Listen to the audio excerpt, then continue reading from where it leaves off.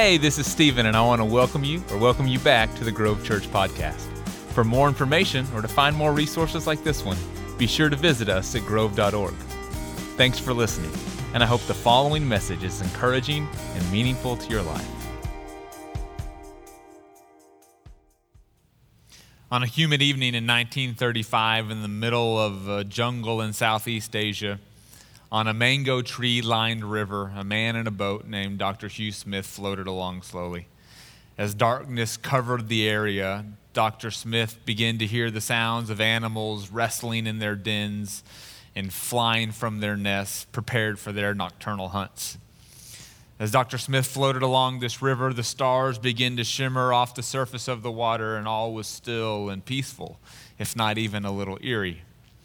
And then in a flash of brilliance, the canopy of a mango tree right next to his boat began to flash. And it caught Dr. Smith's attention, and he looks up at the tree. It looked as if almost lightning had hit the tree, but not lightning coming from outside the tree, but lightning emitting out from the tree. And then just as it had happened, it disappears. And then sometimes, like lightning does, it strikes twice. And immediately again, in the span of just a mere moments, the tree and the canopy lit up again in this bright luminescence. And Dr. Smith was puzzled and confused. He had never seen or even heard of a phenomenon like this. He couldn't even begin to understand what might be happening with this tree. He knew it was something explainable, some phenomenon that he could discover, but he wasn't sure what it was. And then what really took Dr. Smith back was for thousands of feet along the bank of the river, all of the trees, all of the mangrove trees along that side of the riverbank, they all begin to flash on and off, on and off. They were synchronized. This amazing luminescence coming from these trees, all coordinated on and off, on and off. And what Dr. Smith eventually realized was not some magic spell cast upon this forest, but millions of bioluminescent lightning bugs, all coordinated and synchronized in the way that they would light up and then turn off and light up and turn off. And so Dr. Smith took note of this, and upon arriving home in the States, he wrote an academic paper describing this natural phenomenon that he discovered in Southeast Asia. And it was immediately met with ridicule and skepticism. Scientists, mathematicians, biologists, entomologists said that there was no way possible that this phenomenon could be happening as Dr. Smith described. They said that there's no way that this amount of order could come from all of this chaos. There's no way that these bugs would do this. It seemed contrary to their evolutionary nature. You see, the way the lightning bugs work is it's the males that light up and turn on and turn off. And so the purpose of that is to attract the attention of a female. This seems like the wrong approach if you're wanting to attract the attention of the females, for all of the males to be lighting up and turning on and turning off in the same measure. It seems like the females will get confused about which lightning bug to go to. The hope would be that you would light up when no one else would, and the female would find you amongst all of the others. And so entomologists said that this doesn't even make sense. This seems implausible. This seems impossible, really. But it turned out that all of the experts were wrong. Dr. Smith was correct in what he observed. You see, this is a natural phenomenon that occurs in mangrove forests in Southeast Asia. This highly synchronized coordination amongst all of these bioluminescent lightning bugs. They illuminate for thousands of feet along the banks of these mangrove forests, on and off. And what they realize is that it's actually not contrary to the evolutionary nature. It actually serves a biological and evolutionary purpose. You see, when left to their own devices in isolation, as an individual lightning bug, when a lightning bug lights up on and off, it has about a 30% chance of attracting the attention of a female. But when coordinated, collectively, when all of the lightning bugs flash on and off together, the likelihood of female lightning bugs being attracted to these male lightning bugs and finding them to mate with them jumps to 82%. An increase of 79% more successful when they coordinate together. You see, what scientists have learned is that fireflies, these lightning bugs, they're better together. And what I love about this story And the reason that I share it this morning is I think that what scientists have discovered about lightning bugs is something that we've forgotten about people. You see, we've forgotten the fact that we are actually better together. It seems contrary maybe to the way that we're raised in the world that we're raised in. You see, in the Western world and in America in particular, at this time more than ever before, we have grown up in a hyper-individualized society. We're taught that you prioritize the individual over the collective group. The needs, the wants, the feelings, the desires of the individual matter most, the rights, the liberties, the freedoms. That's what you should protect at all costs over and at the expense of the collective group.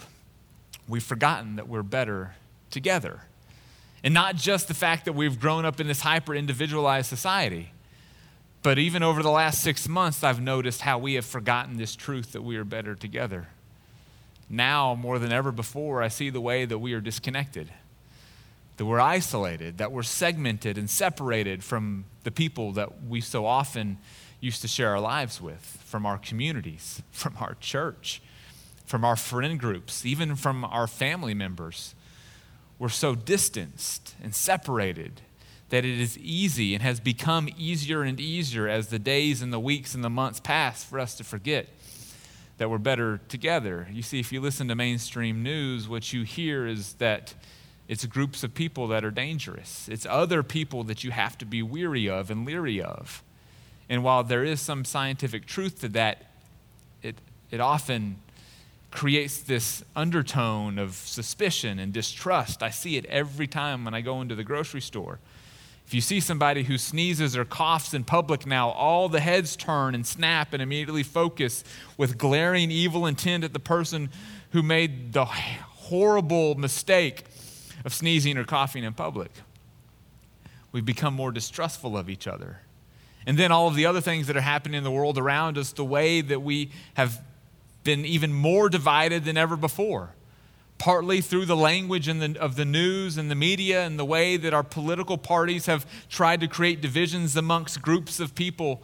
What we're seeing in America and in our world and our community now more than ever is that we do not believe that we are better together. We've been told that we're better apart, separated from those people or those other people. We have to be weary and leery and protective of all of the other people in the world around us. We've forgotten an important truth, that we're better together. But we're not the first group of people who have forgotten this. We're not the first group of people who need to be reminded that we are actually better together. You see, thousands of years ago, one of the books of the Bible, the letter to the Hebrews, was written to a group of people who were struggling to remember this same truth. They were struggling to remember that we're actually better together. You see, their world in many ways is like our world now. They were raised in this pluralistic society, this Hellenistic Greek philosophical influence mixed with the Roman Empire, mixed with Jewish theology and religion. And so there were all of these competing thoughts and opinions, suggestions, guidance, and advice about the way that you were supposed to think and the way that you were supposed to act and how you were supposed to live. And so it was easy for all of these different segments and subsections of the population to form, separated and identified and distinguished from each other by the things that they thought or believed or the way that they chose to live or didn't choose to live. And so there are all these fractions and all these factions of the population. This is the world, this is the context in which the letter to the Hebrews is written. And on top of all of that, this is a group of Christians who are trying to follow in the way of Jesus Christ amidst all of the pluralism. And on top of that, they're being oppressed by the Roman Empire. They're being persecuted. They're being beaten and tortured and imprisoned and even killed by the Roman Empire because of their Christian faith. And so the prevailing wisdom of the time amongst this group of people was it was better to separate. It was better to go our own ways. It was better to just look out for ourselves. If we were together, we're at risk. If we're together, we're slowed down. If we're together, life isn't as good as it should be. They forgot the truth that I think that we struggle to remember today, that we are better together. And so this morning, I just want to take a moment and look at some words out of the letter to the Hebrews. It's a reminder that I think is important for the people at that time, but it's also a reminder that I think is important for us in our world today. We need to be reminded, one, that we're better together, but also why that seems to be the case. And so we're going to be in the 10th chapter of the book of Hebrews. So I'll invite you to turn with me there, and I'll read starting in the 23rd verse. If you're joining us through our online platform, you can use the little Bible tab and click on the book of Hebrews and the 10th chapter and the 23rd verse, and you'll be able to read along with us. The translation that I'm using this morning is the NIV. Now remember, this is a group of people who had every opportunity to find some way to justify the way that they were thinking and living and acting. There was some philosophy, there was some guidance, there was some school of thought, there was some leader or teacher espousing some idea or ideology that they could subscribe to. But this group of people, they're choosing to follow in the way of Jesus Christ. And by making that choice, they're being persecuted and they're being tortured. And so this is written to try to encourage them, to remind them that despite what they may feel and despite what they may think, they're actually better together. So this is what the writer of Hebrews says. Let us hold unswervingly to the hope that we profess. And the hope that we profess is the hope and the belief in Jesus Christ, that life is found in and through him, both life in this life and in the next. That is the hope that we profess to as Christians, that Jesus Christ is the Son of God, that he was crucified, dead, buried, and resurrected on the third day. And it is in him and in following in his way that we can have life to the fullest in this one and in the next. That's the hope that we as Christians ascribe to. And that's the hope that Christians for 2,000 years have believed in. It's the hope that we profess in. And so what the writer is saying at the very beginning, he said, do not let go of where you have placed your hope. Do not trust in some political party. Do not trust in some ideology. Do not trust in anything other. Do not place your hope in your life, in the quality and the outcome of your life. Do not place any of your hope in anything other than your belief in Jesus Christ. And he goes on to say, for he who promised is faithful. Referring to God. Listen, you can trust God. You can trust God that through Jesus Christ we can have life. He is the example. He is the way. He is the model for how we should live. We don't need to look to the news or to social media to find guidance for how we're supposed to live our life. We can find it in the person of Jesus Christ. So let us hold unswervingly to the hope that we profess. For he who promised is faithful. And let us consider how we may spur one another on toward love and good deeds. Now, it's not just enough to hold on to the hope that we profess, to trust in God that life is found in Jesus Christ. It's not just enough to do that. You could do that at home. You could do that by yourself. You could do that in a closet, separated and away from any of the people in your life. They could and we could. The Christian faith is not a solo sport. And so the author goes on, let us consider how we can spur one another on. I love that. I imagine somebody jumping on a horse and digging in their heels to the side of the horse, encouraging them, prodding them, suggesting, motivating them, inspiring them, encouraging each other toward love and good deeds, towards compassion, charity, kindness, forgiveness, mercy, grace, the way that we're supposed to embody what it means to be a follower of Jesus Christ. So it's not just enough to believe in Jesus Christ. But we have to surround ourselves with other people who encourage us and who we encourage, who inspire us and who we inspire, who we motivate each other to follow more fully in the example of Christ. Now, it seems strange when we think about it in the context of church, but we do this every other category of our life. If you want your child to be a better baseball player, what do?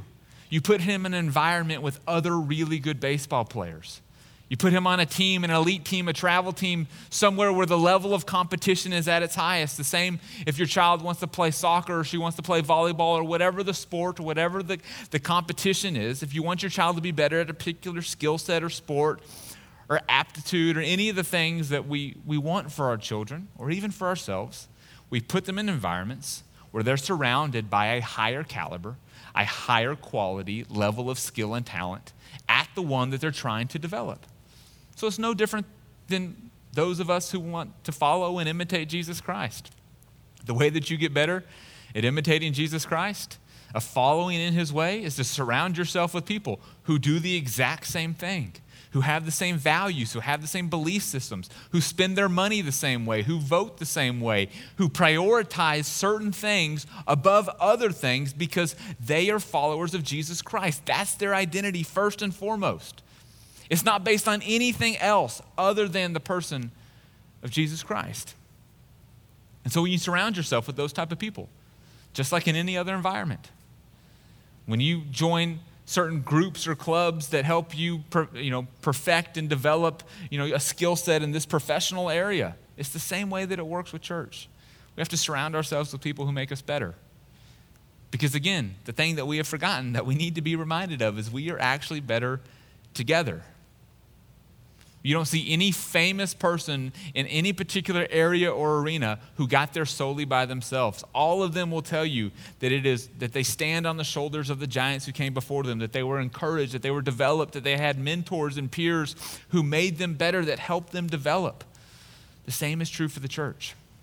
And for those of us who follow Jesus Christ, what we need most of all is to be surrounded by other people who follow Jesus Christ. This isn't something that we can just do as a family.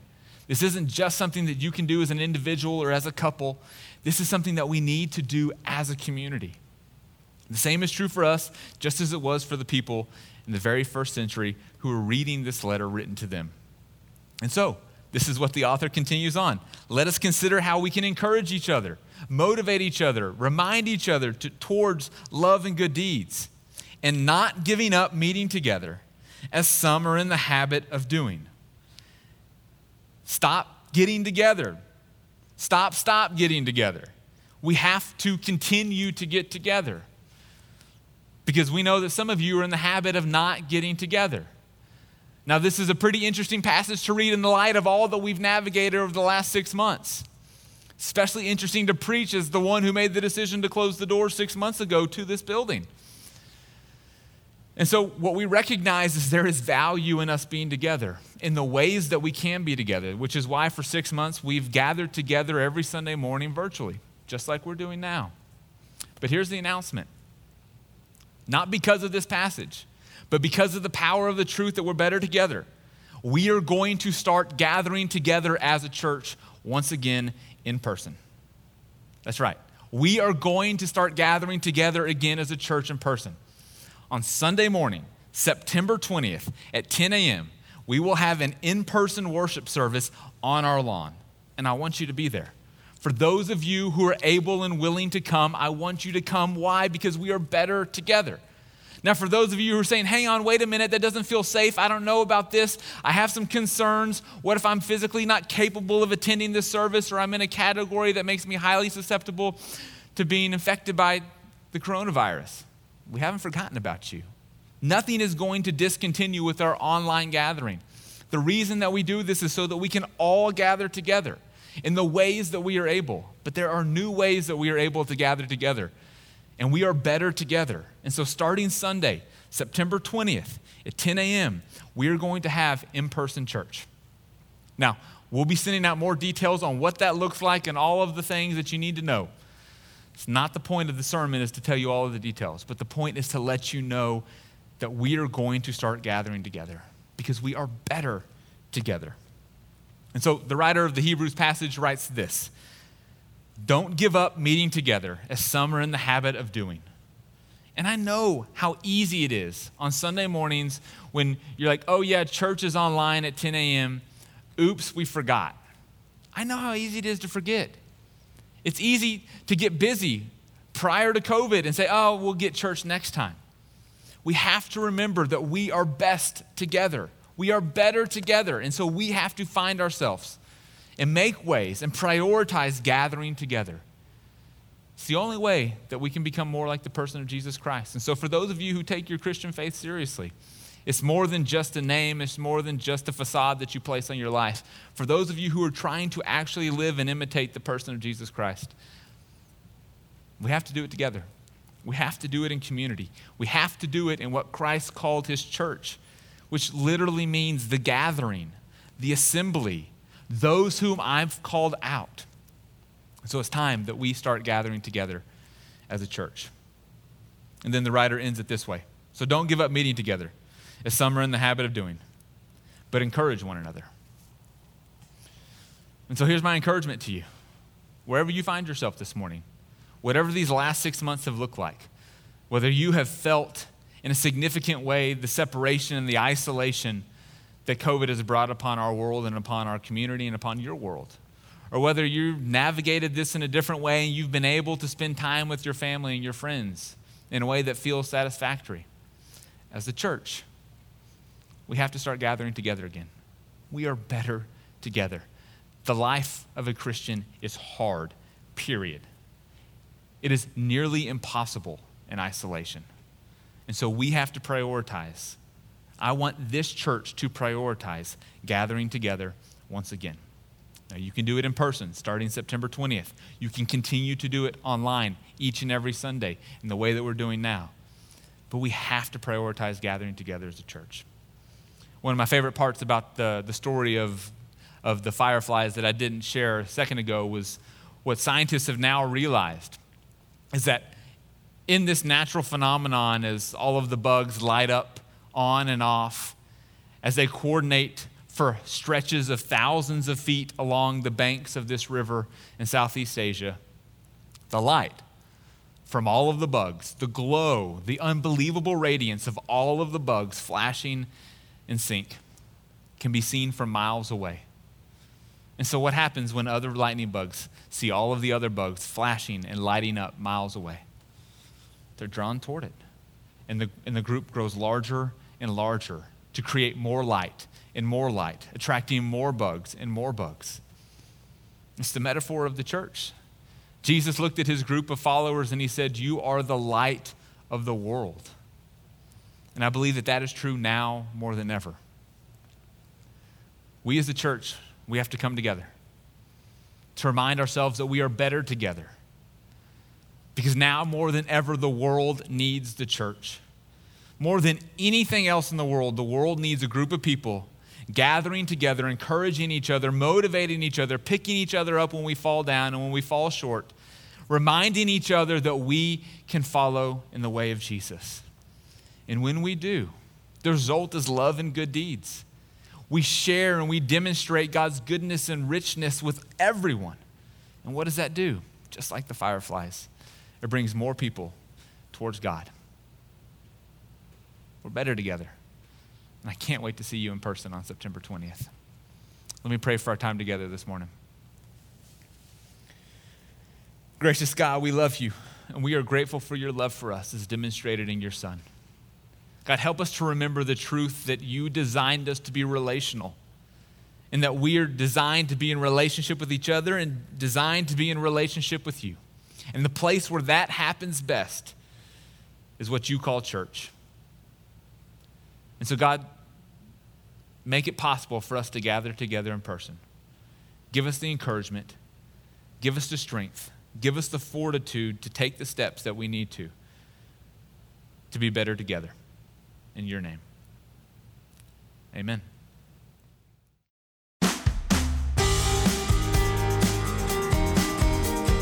Hey, thanks again for listening. If you live in the Dallas area, we would love for you to visit us. For directions, service times, and more info, visit us at grove.org.